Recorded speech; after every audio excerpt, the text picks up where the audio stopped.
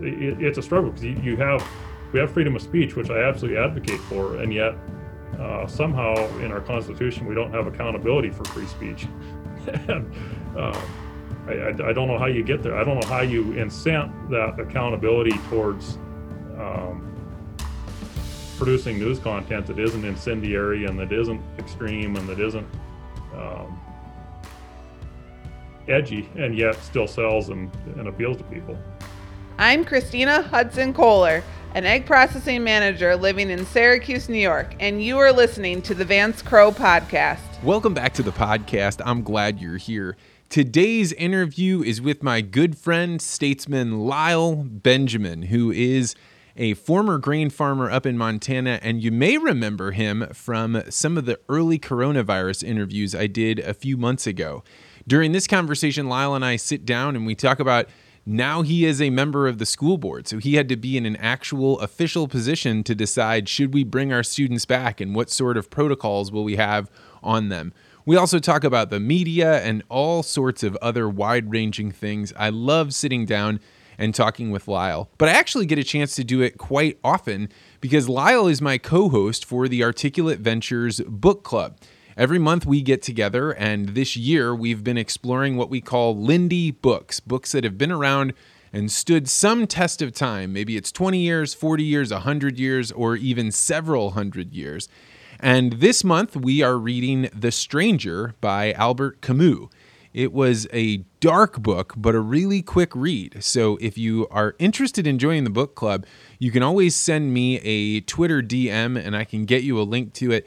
We have had more and more people showing up every month to do this. The conversation becomes richer and richer because every single person that comes brings something to it that is unexpected and makes the group better. So I hope you consider joining us this Sunday, August 27th at 7:30 p.m. And if you're interested, just send me a Twitter DM and I'll be happy to get you that link. Also, if you're interested, you may want to join the Articulate Ventures Network. Not only do we do things like the book club, which anybody can join, you don't have to be a member of the network, but we also do things like a speaking gym, where people come once a week and they get to try out speaking, not just on Zoom, but maybe they're practicing for their work or for their school. We do actual formal speeches. We have an opportunity for people to give feedback, and then we tell them, hey, how did you do on giving professional level feedback? And then we do these off-the-cuff questions where everybody that hasn't gotten a chance to speak gets a chance to try out. And I give a question, and you have to think on your feet and give an answer, and we give you feedback, not just on how well are you articulating your answer, but also on the content of what you're saying. We find that in so many places in our world today, we don't actually have a chance to say what we think and explore how these ideas actually work and what do people really think of the way we're describing things. Because of this, because we don't have a chance to say what we think, we don't actually get to think. So I like to think of the Articulate Ventures Network as a place where people can take classes to get better at articulating their point of view. They can ask for feedback on work that they're doing, or they can come and join the speaking gym and get actual feedback and interaction with people from all around the world.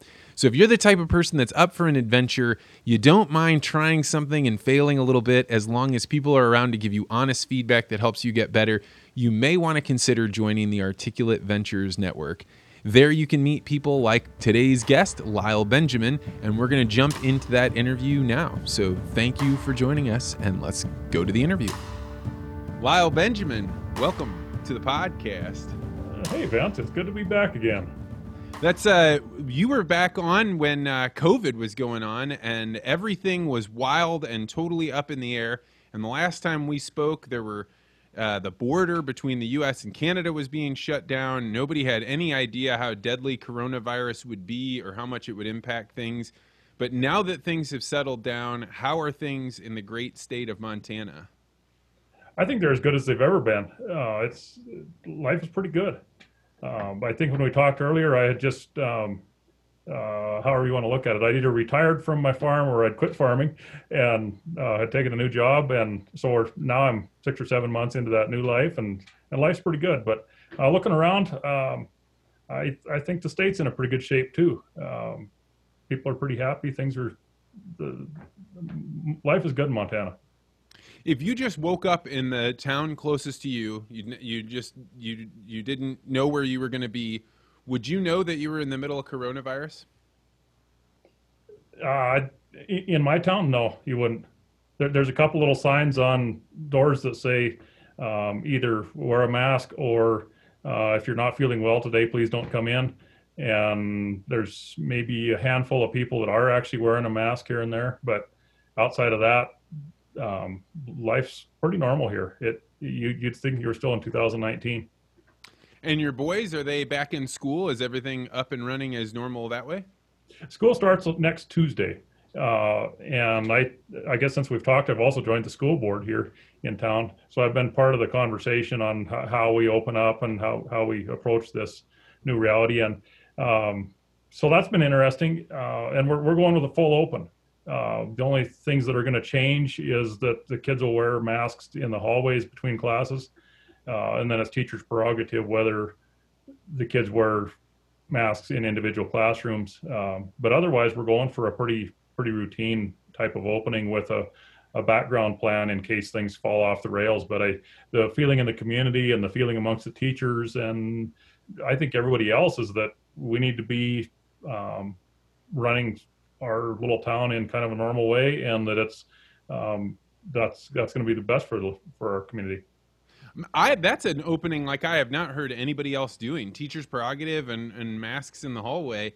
Is that something you guys took the lead from somebody else, or was that something you guys designed on your own? Our superintendent was pretty proactive on this, and I think the community is fairly united. There's very little. I would say that it's probably a 95% majority feeling that this isn't too big of a deal, and it's kind of blown out of proportion. So it's not a controversial thing at all. So even the masks in the hallways is kind of we're just matching up with some state standards that's coming from our state Office of Public Instruction. But we came up with this on our own and kind of figured out how to make this work. So did you have to run for school board, or is that something? How does that work out in Montana? Well, it depends how big a town you're in. My little town is small enough that when somebody goes off the board, they run around and ask somebody, and then they finally get your right arm up behind your back, up between your shoulder blades, and tell you that you're going to be on school board. And so it's quite often an appointed position, and then once you're on, you run for the next time there's an election, you have to run to retain your seat. But so in my case, I was asked to sit on the board to replace a vacant slot, and as it happened, two of us were asked by different people, so we ended up having an interview process to pick which one of us would end up being appointed. So that was kind of interesting. Have you ever held public office before?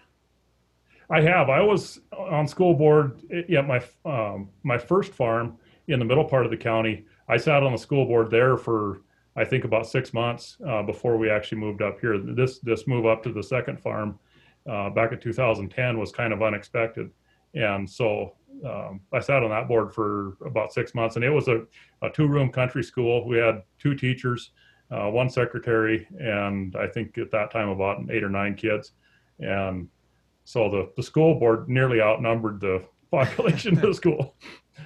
And it was interesting that particular board was very homey and rural.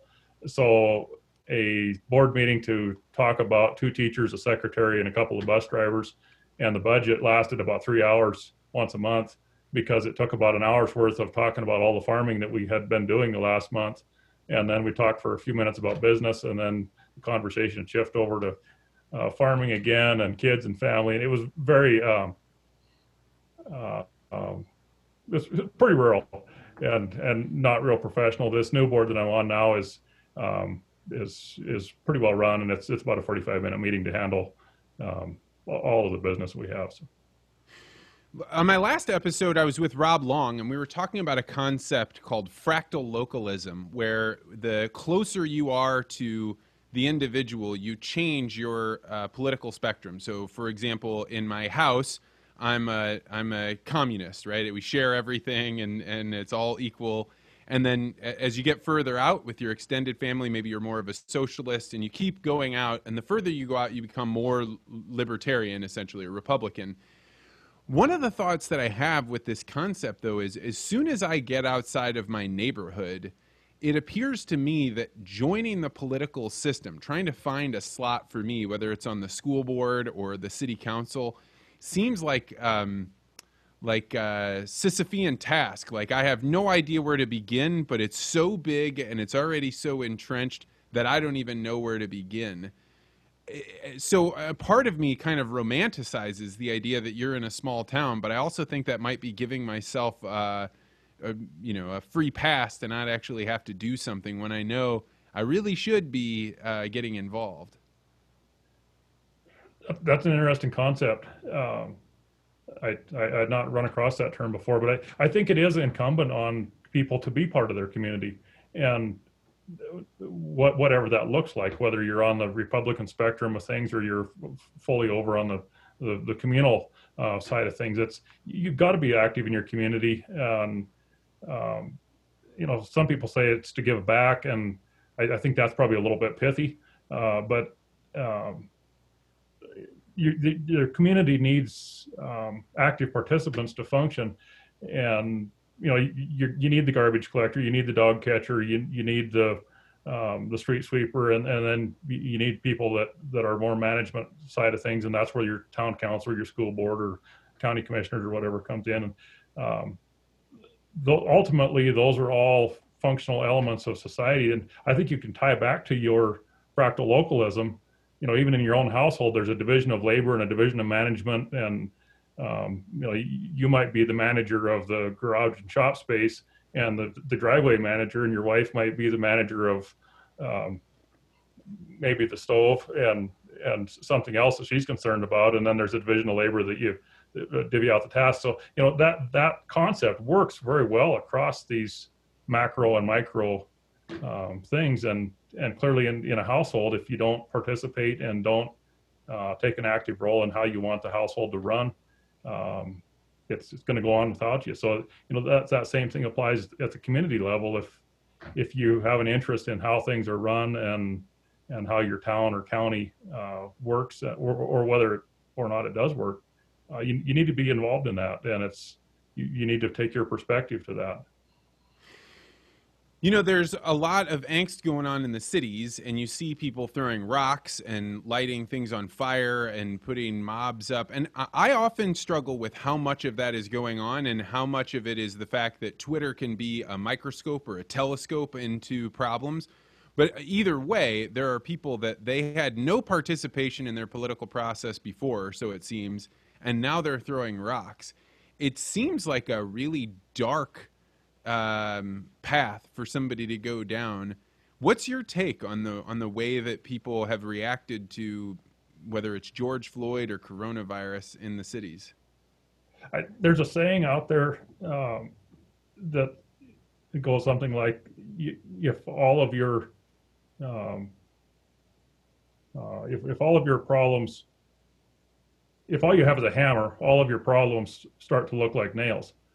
And so the concept is, if you only have one tool or one avenue, then you try to make all of your problems fit into that tool, even though it might be a screwdriver that works better, or a pair of pliers. And so that saying fits into this. I think I look at the rioters and protesters, and they have isolated themselves down to one tool. And as you say, they have not participated in the process in a productive way. And so now all of their problems look like nails, and the only thing that they can do, the only thing they feel they can do, is throw a brick, set a fire, burn a cop car, beat a driver. And it's because they haven't looked at other tools and other processes to achieve the things that they want to change. And they haven't engaged in the conversation, and conversations are how you find out what the other party or what the other group of parties think about things, what their perspective is, what their approach is, what their strengths and weaknesses are, and ultimately find consensus in a conversation. And that's what we don't see in a riot or a protest, is a conversation. It's all we see is the damage and the violence. And so that's, as I look at that, it's a failing somehow of the cities to have those conversations, where on the rural side, we don't have those problems because there's a connectedness and a conversation that's always ongoing. There's, in my little town, there's probably 400 people, I think, and I know probably half of them, probably a quarter of them quite well. And so I feel very connected to my community. And, as you branch out into the rural neighborhood, my sales territory that I cover, I know probably a third of the farmers in an area that's 150 miles to a side of a triangle. So, there's a connectedness there and an understanding of what all is going on in these communities and rural areas that I don't think happens in very densely populated areas. How do you fix that? I don't know. 30 years ago, we addressed this with fraternal clubs, Elks Club, Lions Club, Rotary Club. Everybody that was an adult was a member of some sort of fraternal organization that had a conversation with a disparate group of other men or women. And, you could have these conversations on a weekly or monthly basis and figure out how to solve these problems in your community. Yeah, I think that that's exactly right. When people were going to church, whether or not they were getting the lessons out of church or some kind of virtues, I don't know. But I do know that you could no longer play your conversations like a zero-sum game. You weren't trying to beat a person and then get all your friends to laugh or to agree with you, because you had to see them next week at church, and then the week after that, and the week after that. And when you have to face another person, unless you're going to murder them, you're going to have to see them again in real life. And I think that that's one of those things that people are left with the impression that they're having a conversation, but they're not. And, I went through a really weird experience. I had just had my newborn child, and I'm trying to interact with the world in the way that I had when I was just a married guy with a wife that let me run around and do, pretty much whatever I wanted. And now I'm reading Twitter and I'm having this emotional swing that I could have had before, only I'm also holding my child, and that I can now start to tell that my emotional state is impacting the way that I interact with this little being that has nothing at all to do with anything outside of our little Garden of Eden inside of our house. And I realize, something is way off here, and I think it is that I keep thinking that I can behave the way that I was before, where I can have these emotional gods, grabbing a hold of what I'm thinking and shaking me in different directions. So I had to put it down in a very different way. That's interesting. And I think that there's, you're also finding as a new dad that the world that you care about all of a sudden shrinks, because now all of a sudden there's only a couple of things in your life that really matter, and that's your wife and your daughter. And outside of that, there's a bunch of peripheral things that you have to sort of care about. But I found as a parent that your focus shifts dramatically, and it narrows up quite a bit. And there's a lot of things that cease to be important once you've got, or should cease to be important once you've got this little family unit that you're trying to do the best you can for as a father and as a head of house. Yeah, and so when I imagine, I think that me having this experience helped me understand that the way that I was even interacting on Twitter, the level of emotion that I would bring to how I was going to respond back to somebody, even if I was saying something that was not unkind, I still had the emotional flair that said, you need to pay attention to this right now. This needs to be sent right now. And that's just not true. But when you're in it, I quit smoking cigarettes years and years ago. I think that quitting Twitter, or at least getting away from it, was as difficult psychologically as quitting smoking was, because you're giving up some the dopamine response, the energy hit that you get from it. And I did not know that, because I had never given it up for even a few hours, let alone, days or weeks. That's an interesting thought too.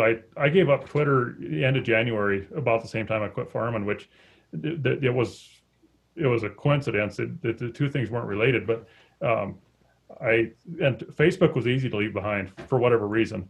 I just shut it off one day, and I never looked back, and I haven't looked back since. But Twitter is a different critter. I've been trying to get away from Twitter here for the last month or so, and it's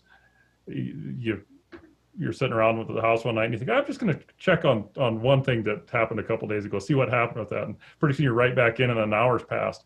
And I mean, it's tough getting away. And I look at the signal to noise ratio of what's on there, and in an hour's worth of thumbing through your Twitter feed, there's probably one, maybe sometimes two insights you get, and everything else is just noise. And so you look at that and you think, so I've just spent 60 minutes of my time, and of that 15 seconds has been productive. Who's the greater fool here? And who's winning at this game? It's, I look at my engagements on Twitter, and there's some of them that'll get 40 or 50 likes, and quite often one or two. So you think, am I just shouting into the abyss here? And so what am I really accomplishing? Why do I spend this time? Why do I waste this time? And then So you when run you're across talking that. about, well, so I was going to say the signal to noise ratio on what people are listening to. I mean, that's with Twitter, you feel like you're informed. But if we were going to leave it, or if you were going to not use it as your news source, how would you get news? How would you know that you're informed? I honestly don't know if I'd care if I was informed. I mean, there's a couple of things that I need to know about, and there's other sources for that information. And outside of that, it's you kind of look at how much do I need to know versus how much can I know. And so if I know this fact that I've learned on Twitter or on one of the big news sources, does that actually affect my life? Am I better for that or worse for that? Probably not. And so if that's the case, then do I need to waste any bandwidth of my mind at all on that thing? So why would I bother with news at all if all I really need to know is what the grain markets are doing, and kind of what my my business and family interests are locally? That's all the information I really need that's actionable. I look at the national news, CNN, Fox, MSNBC, take your pick, of the alphabet news agencies. And again, the signal to noise ratio is starkly out of whack. I mean, there's a lot of news that really isn't news, and it's not actionable. It doesn't make any difference to you, and it doesn't have any bearing on our society, really. It's a localized problem that should be handled locally. So if I replace Twitter with a news source, I don't know if I'd look very hard for a replacement. When I was in school, whether it was grade school or then on to college, I remember having this sense that journalists were doing somehow like a public service. And when I met my wife, I remember when we were just dating, she really disliked reporters. And it stemmed from the fact that when she was in high school and college and was an exceptional athlete, they would write long form articles. And she would say there were entire paragraphs about my life or what I was doing. They were completely fabricated. So the wool had been pulled off of her eyes. So today I was washing dishes and I was thinking about journalists, and I was wondering, maybe we should give journalists the same level of credibility that we give actors. And it's not that they're like bad people. They're just playing a part, and they don't have some civil society goodness be wrapped up around them. And I think that I think it's a dangerous thing to say, because, there's that quote that says, never get in a fight with a person that buys ink by the barrel. But at the same time, I think that we've given them a level of importance in our lives that they probably don't deserve more than Tom Hanks or Bruce Willis deserves in my life. I think that's absolutely right. Yeah, I think that there's, at some point in this country, and maybe this is overstated a little bit, but I think we went from journalism being a science to journalism being an art form. And when it became an art form, all of a sudden it's open to interpretation rather than just, here's the facts, this is what happened, and here are some things that are in the background to these facts. And so that's scientific journalism. And then you've got now art form journalism, where it's here's a few of the facts, and here's a lot of things to think about them, and here's how you should think about them, and here's why you should think about them in this way. And that's art. is how you feel about things, how you think about things, how you approach a, a piece of work. And um, in art, we don't tell each other how to view a piece of work. You don't look at a symphony or listen to a symphony and have somebody tell you what you should feel while you listen to that. You just listen to it and it speaks to you. And you look at a painting, whether it's an abstract or a conventional or whatever it is, you look at that and you feed off of what that image is, but without having to have somebody tell you, okay, this is the image and this is how you should feel about it and this is what you should think about it and this is how you should change your life to accommodate what this image is. I think that's what we're seeing in artisanal journalism today is that shift of, rather than letting people make their own judgments based on facts, they are inferring quite a bit of things that are probably not necessary. I have to wonder if the concept that you talked about with scientific journalism, if that's not a myth, right? If that's not the founding myth that we've built the whole thing on. I mean, I took journalism classes where you learned about the inverted pyramid and how you put these sentences in there and you should really only write things. But when I look back, there's an Abraham Lincoln Museum in Springfield, Missouri. And if you go there, you can walk through this hallway where they have the articles written about Abraham Lincoln, both for him and against him. And they were every bit as wild as they are right now. The slander against him, I think if you took Abraham Lincoln out and put Donald Trump in there, you would see the same level of vitriol. And I think the same thing for Barack Obama or anybody else. They just take these characters and they say, we're going to fight over the figment of what this represents to people. And I mean, maybe there was a bygone era when journalism held some gold standard of truth. I think I struggle to see that today, or to believe that it was as true as we've been led to believe. I think you're probably right, and I think that the difference that we're seeing between what I would call the golden age of journalism, golden age of America, really, is the entire country's spectrum of left to right and kind of where our center was relative to the edges was a lot smaller. And so a journalist could be kind of left wing or kind of right wing, and yet they were still an inch away from center rather than being, feet or yards away from center. And maybe that's idealistic too, but I kind of wonder. And then the other thing that you see now is we have so many more media sources compared to the early days of TV where you had 2 or 3 stations and they went off the air at 10 o'clock at night. The news cycle was actually finite, and so there was, the range of opinion was pretty narrow also. And now we've got just a menagerie of news sources, both credentialed and non-credentialed and online and offline. I mean, if you want an opinion, you can go find a news source for that opinion, or if you have an opinion. So I think that might be driving all this fragmentation as well, is that you can go have that 2% opinion, and you can find 3 news sources that back that 2% opinion up and have it pat you on the back and agree with your perspective. And, in the 50s and 60s, when your perspective was Walter Cronkite, that was the only perspective there was for anybody to agree with, was, those 1 or 2 big league anchors. You have to wonder if one of the diseases or dangers that we have in society is how quickly information can spread. Because I think that when I was first learning about the internet, everybody thought, look at how great this is.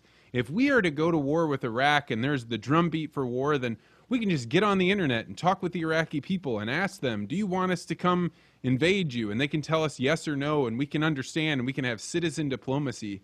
But that is not at all how it works, because you still have to actually have connections with people over in Iraq, and they could be citizens or government officials, and you still have to have a way to know if understand their language, understand their culture, even have a way to ask the question so that it makes sense to who they are and what they're thinking about.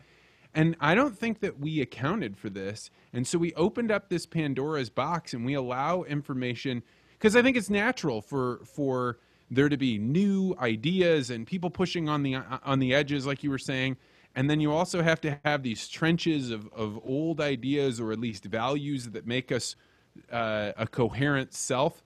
And I think maybe all this rapid spread and change, maybe more than human beings can handle. I would agree with that. I think that we've looked at the internet as a be-all informational source. And sure, you can go Google something and bing, you pop up a paragraph about that thing, and yet all that is a data point. It's not a full understanding of that thing. You go Google Plato and pull up a page about Plato and read about Plato, but that's not the same thing as spending weeks or months working through a book of Plato that's 1,100 pages and slowly digesting what Plato talks about and what some of his questions and what some of his answers were. Those are two very different things, and there's a complexity and a nuance that you get from the right way or the old way of acquiring information versus this new way of acquiring information, where you might have a data point, but you don't have a full grasp of the nuance of that, all the complexities and all of the background to that thing. So, just because we have access to all this stuff doesn't mean that we are digesting and using the Western canon literature and creating logical societal pathways based off of that several millennia long literature group. Yeah, I started a book that was essentially a compilation of Carl Jung's lectures that somebody had compiled, and then they read them. They read them like an audiobook. And I've been listening to it for more than a year. I have no rush to get through it. I listen to maybe 20 minutes at a time, and sometimes I'll go back and listen to it. I'm only in the 5th chapter. I think there's 13. And when you have an experience like that with a book where you keep coming back to it, the voice of it is a person that's consistent, and you're revisiting it, and you come across things at the time you need them to, it radically changes how you understand what that person was trying to say. Because almost all of my life, I've prided myself on being a really fast reader, and I just crank through books as fast as I can. Bang, it's done. Either put it on the shelf or toss it. And now I'm coming to the realization that, like, you're reading for taking something into your soul. You're not reading in order to be able to get it done. And unless you've had that experience, you don't really know that there's a whole different side of literature that you've maybe been missing. Yeah, absolutely. Yeah. It's probably in some ways like reading the Bible, where you can go get the Cliff Notes and you can look up 6 or 7 different verses and think, oh, I know the New Testament now. And I've read a chapter of Proverbs, so now I know the Old Testament. It's all there. And I read the first 2 chapters of Genesis, so now I know how all of mankind came to be. Okay, that's great, but the book is this thick, and you've just read less than a couple of paragraphs worth of that book. So it's there's a lot of nuance in there, and there's a lot of things that tie back and forth between the two halves of the Old Testament and the New, and it takes some serious study to find those things and figure out how they play into each other.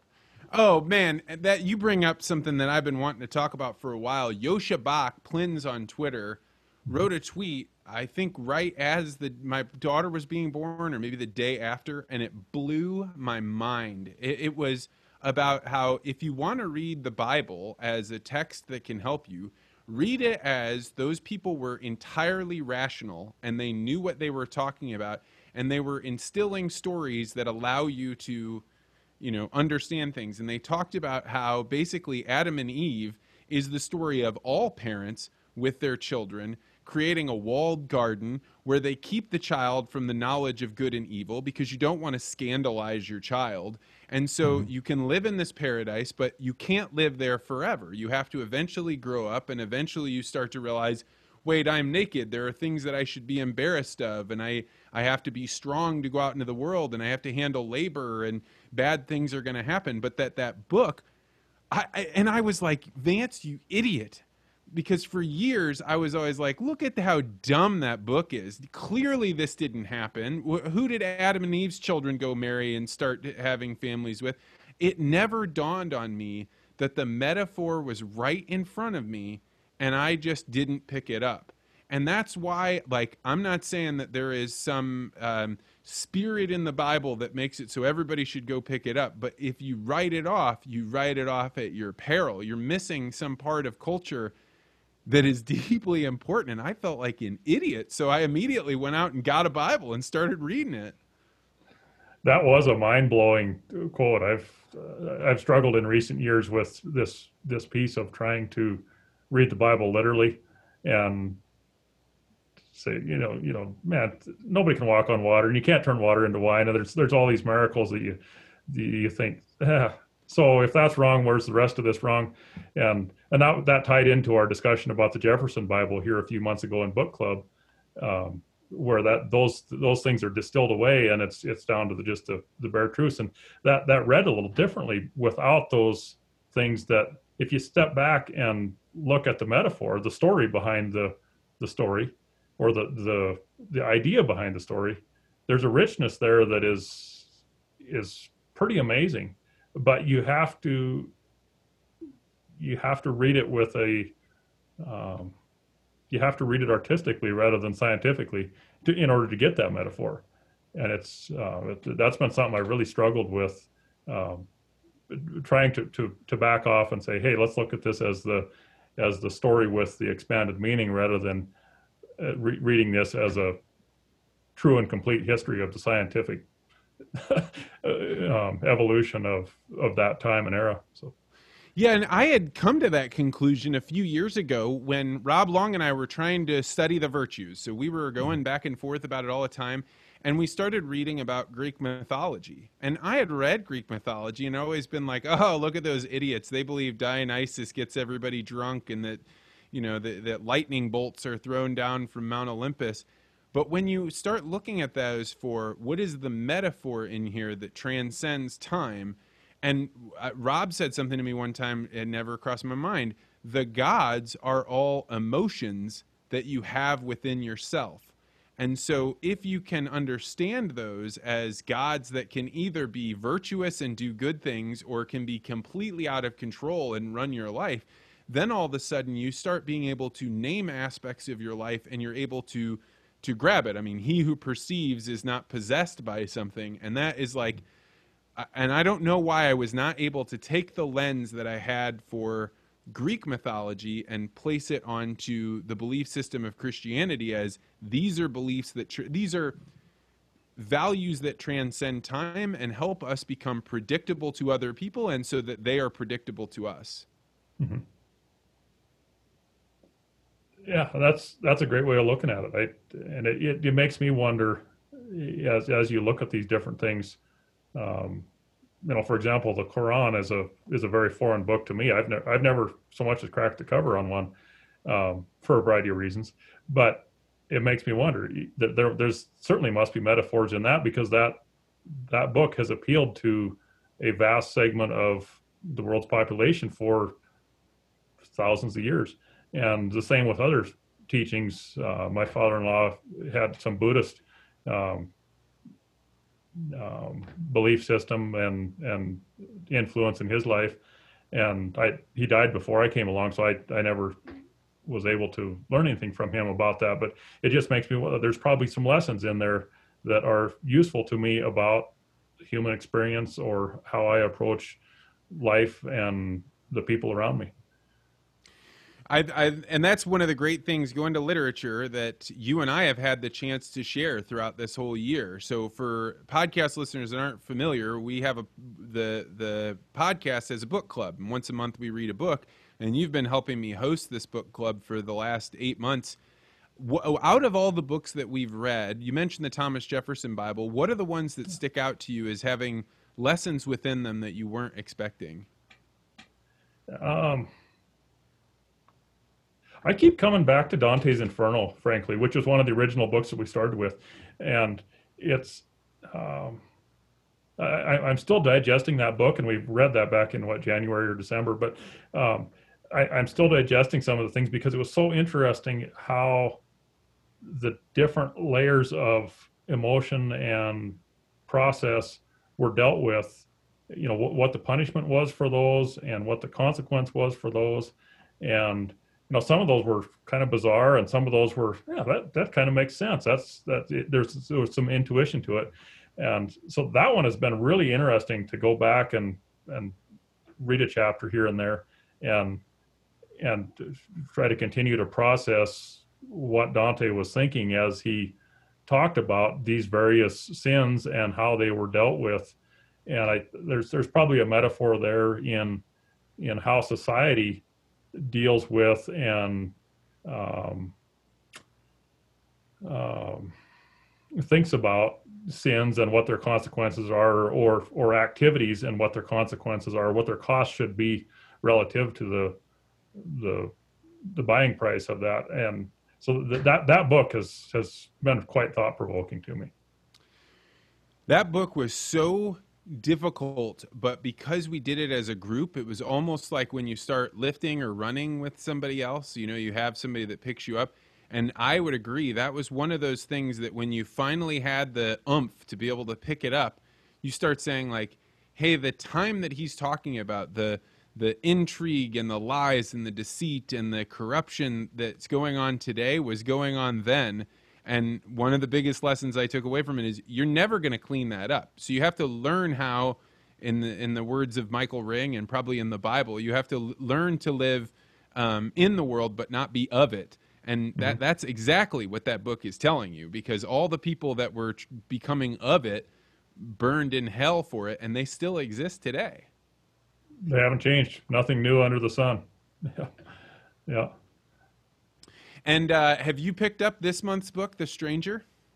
It's on my short, fast reading list. I haven't had time to get to it yet, so I've got to do some quick homework to get ready for the end of the month. Holy cow! So that book, if you've not read it, is one of the darkest books I've ever read, and it's not because it's violent, and it's not because it talks about graphic, gore or anything.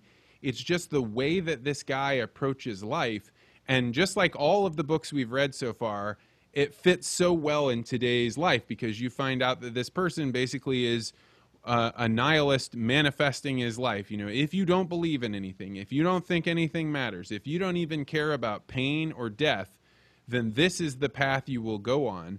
And you Mm-hmm. watch how he's not wrong about the other people that he engages with this nihilism, but it's a bleak world. And I really enjoyed that book for how dark it was. I'm looking forward to it. That'll be this weekend's project to wade into the depths of that one. You remember I pitched the Virginian to you last month, I think, and I think that might be an interesting counterpoint to it, because it's from the point of view of a character of light, and the guy that's trying to do the right thing, and he's struggling with how the right thing fits into um, several different layers of society. Um, as the book goes on, there's this, at that time, Wyoming wasn't a state, it was a territory, so there was the territorial perspective and the perspective of the ranchers, and then the woman comes into his life, and all of a sudden he's got this family perspective of what's moral when you have someone looking over your shoulder into the world that you live in, and is the course of action that was right yesterday still the right course of action today with someone who is not of your world looking into your world. So that there's a really interesting play in that book that's kind of wild as it develops. Yeah, and it's hard. Like, I'm seeing all of these questions about morality and about how to live in the world and how much things have changed, and it's such an interesting time. And I keep coming back to the question of, is it crazier today than it was 20 years ago or 30 years ago? What is your take on that? Do you think that right now it just feels more intense or more dangerous, or is it actually, are we in a different time than others? I I think I'm going to come back to my quote here a minute ago. There's nothing new under the sun. I think that the problems today may have a different face on them, but the underlying motivations and the underlying assumptions and um, the the big picture, I think, is not different than 20 years ago or 50 years ago or 100 years ago or 1,000 years ago. There's um, the problems haven't changed, and that's, I think, why we can look at Greek writings and those questions and answers are as fresh today as they were then. And you can look at some Roman, Seneca. The things that he talks about then are as true today as they were then. And so there's people are people, and you could take any one of our people from this day and transport them back, and other than showing them how to live in that more primitive environment without internet, uh, the thinking is the same. The motivations, love, hate, fear, um, passion, enthusiasm, happiness, all those emotions are the same then as now. And so I think this time is not different than earlier. It's but the difference is that we're living in this time, and we didn't live 50 years ago. Yeah, and that's true, because I mean, like, just because our species survived, there are tens of millions of people at any given situation that didn't survive. If you were in Soviet Russia as they were coming to power, all of a sudden you might be labeled a kulak and thrown up into a death camp, and that those things can definitely happen today. That's actually one of the biggest concerns that I have, is that it appears to me that society always believes that we have transcended the darker parts of humanity. They always seem to believe that, like, hey, we have science now. We have enlightenment now, and we don't have to worry about the dangers of tyranny or the dangers of somebody trying to grab too much power, or just being deranged in general. And I don't know how you combat that, because you can't sit everybody down and say, you have to think the way that I do. But you do want them to take seriously that bad things can happen to the tunes of tens of millions of people, which would include you. Absolutely. Yeah. I read some history here a while back. One of my wintertime hibernations was reading a history of Poland. And Poland's an interesting case study because Poland has had its borders changed continuously for centuries, with Germany on one side, Russia on the other, and then Southern Europe on. And so that it's Poland's borders have looked like squishing a water balloon with your finger. They just shift back and forth, left and right, north and south, and all over. And so the Polish people have had multiple national languages, but they've always been Poles, no matter where those borders were at. And so this history of Poland talks about all the conflicts and how rapidly those borders shift left and right, and whether they were under Russian influence or German influence. There's no constant state other than the spirit of Poland. And so it's kind of a picture of, I think, the broader global history and the broader human experience, that things are always going to be changing, and yet the spirit never dies of wanting to be a certain kind of person or a certain kind of people. And so that was interesting reading through that and seeing that arc of history in Poland. Poland is actually now is in its longest peacetime history of continuous borders for probably in the last 300 or 400 years. Just since World War II and communism fell, Poland's borders have remained unchanged.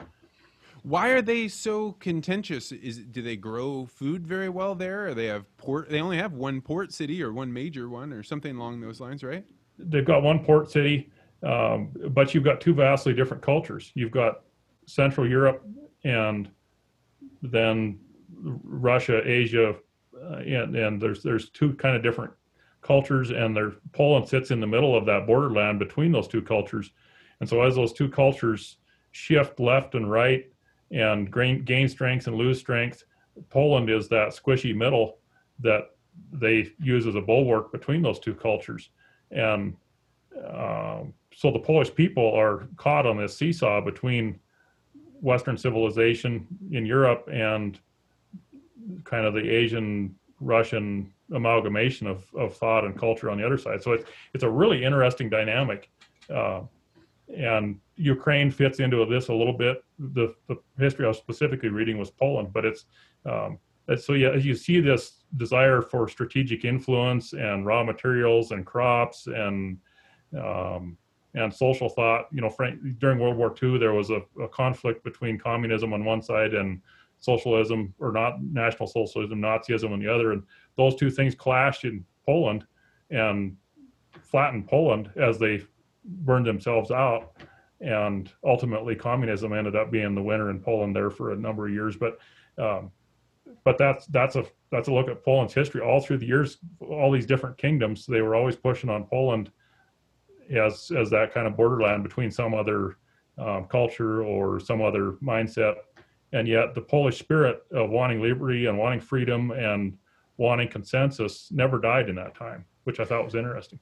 When you say the Polish spirit, is it the obvious things of probably religion was the same and the language was the same, or was there something even deeper than that draws everybody together?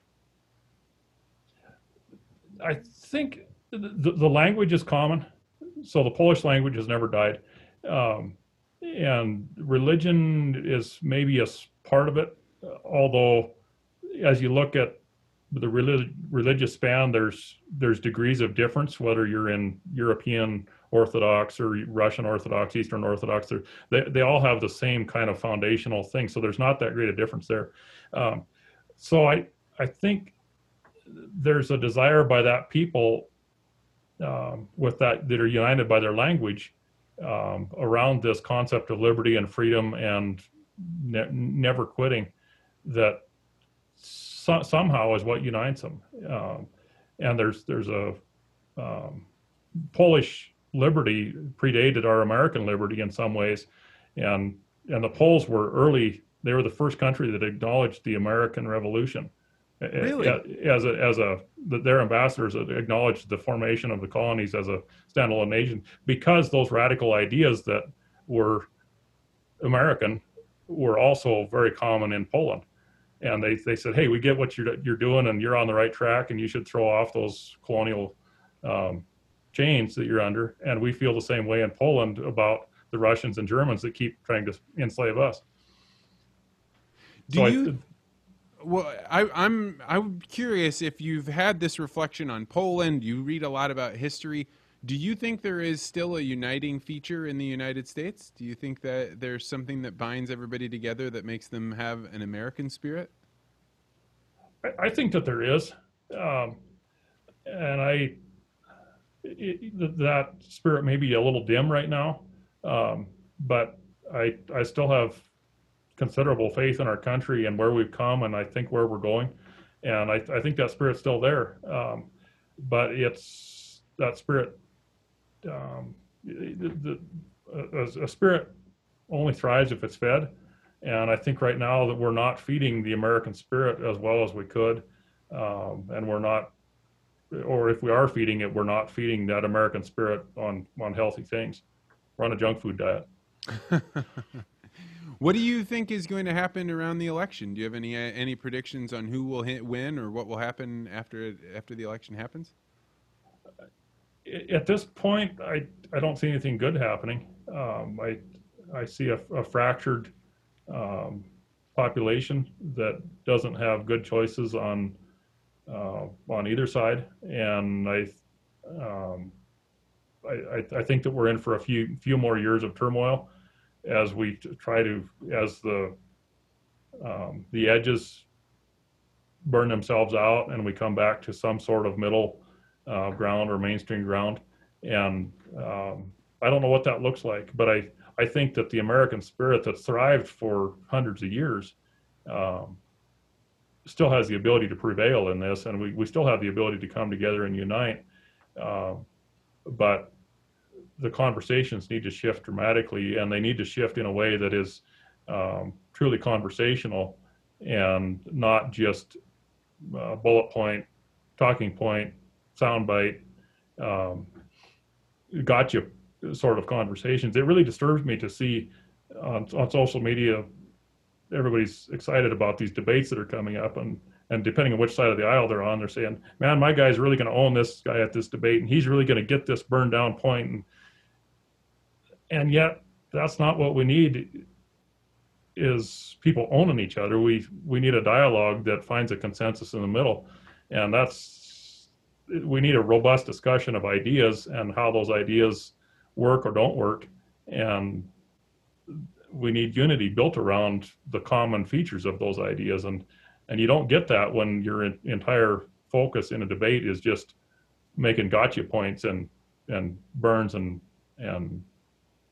quick little slams that are they're just fireflies. They burn out.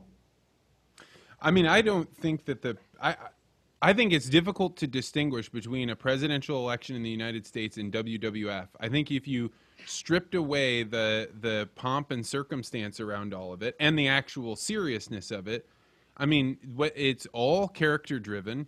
It's driven by, like, one side is good and the other side is evil, and you know, there's a reason why various societies have said, if you give the masses the power to be able to vote and to be able to control their destiny, there's a danger in that, because it can turn into spectacle. And the people that have busy lives and they are ground down. I mean, I cannot imagine what it would be like to be a single parent now. Now, being a parent with a wife that is nothing short of being a saint, I can't imagine how people do it. So if they're caught up by the craziness of the presidential elections and gotcha things, like, I get it, because who has time to pay attention to the details of how we should run foreign policy or what our, tax policy should be? So I think that there's a real question about how do you set up a democracy, a republic rather, that doesn't devolve into this WWF wrestling melee that it is right now. And that's an interesting question, and I've struggled with that, especially as I've thought about the motivations behind how we end up at a WWF style thing. And if having worked with news media some, you understand that it's all about what's going to drive the headline and what's going to sell a paper or what's going to sell an ad within the TV. So if it bleeds, it leads. You've got to have bad news. You've got to have something that grabs people that they want to read. And so we naturally select, with our freedom of speech in this country and our lack of accountability for speech, for responsible speech, we naturally select for the most extreme things every day as the headline for the news. So it drives what people's focus is to those extremes, rather than coming back to a plain old vanilla middle that isn't interesting and that doesn't sell headlines or doesn't sell ad space, on a television channel. And so how do you change that dynamic where you're rewarding the extreme edges of news production and the extreme edges of society? That's it's a struggle, because we have freedom of speech, which I absolutely advocate for, and yet somehow in our Constitution we don't have accountability for free speech. And I don't know how you get there. I don't know how you incent that accountability towards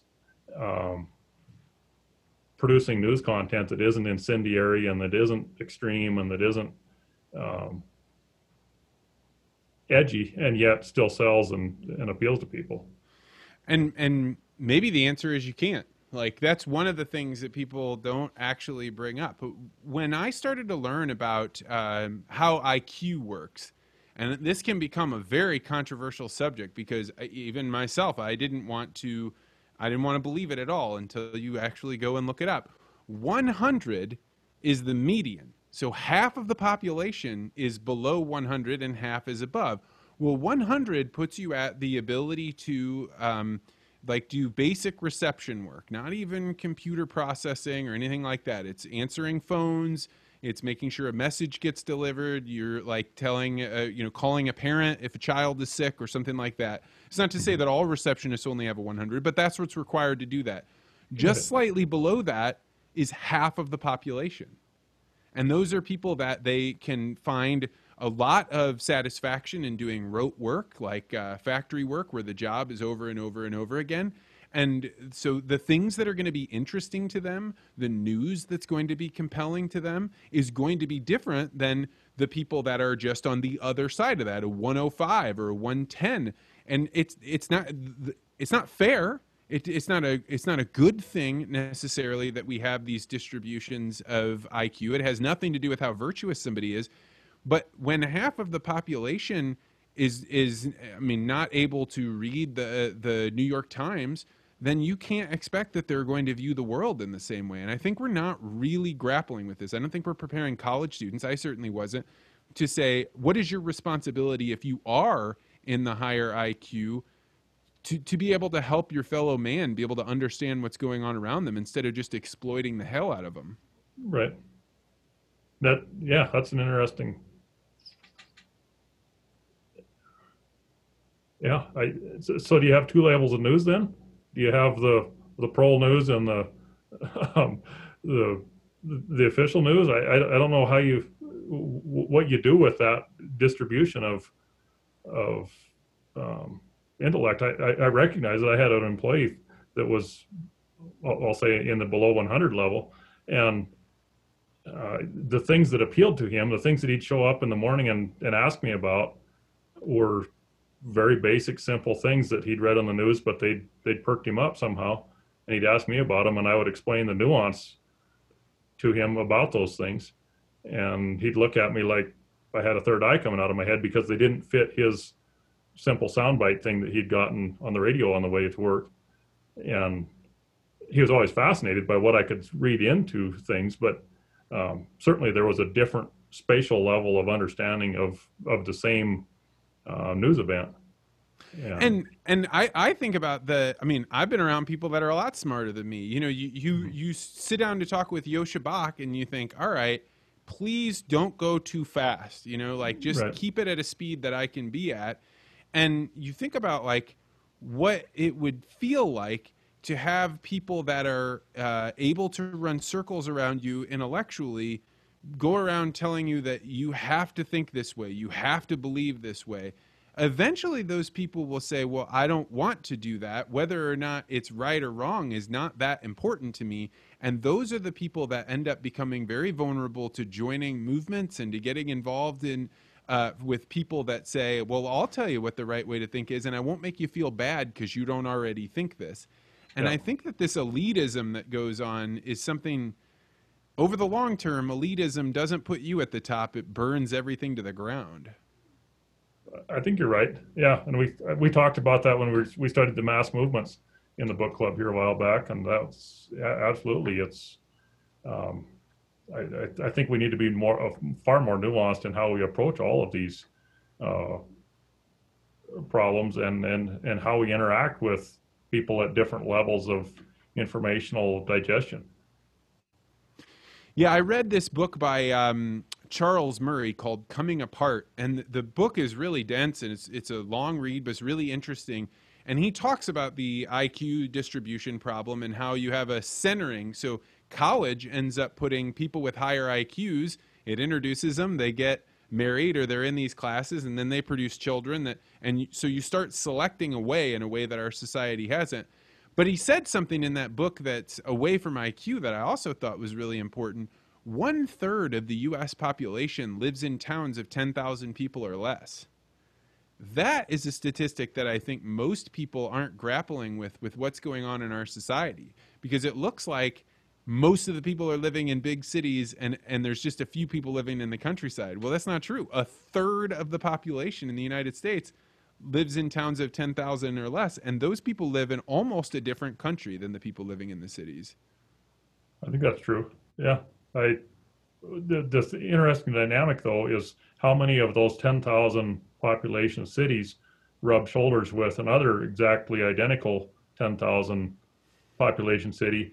And so the statistics may be skewed in that sense. And you may live in this demographic that belongs to Springfield, and yet there's a Springfield right next to Springfield and a Springfield right next to Springfield. And in the aggregate, that's an area that has 10 million people in it, and there's no cornfields and there's no wheat fields and there's no beef raised in that thing. So even though everybody fits into that population, that small town, small city population, their approach to life is very different than somebody who lives in a county like mine that has a population density of less than 1 per mile.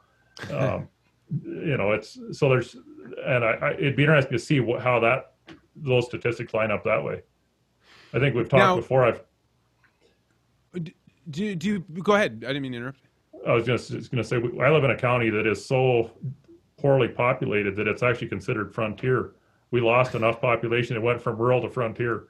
We went backwards. So there's been a bunch of talk about people wanting to move from cities into rural populated areas. Are you seeing that out in Montana where you're at? A little bit.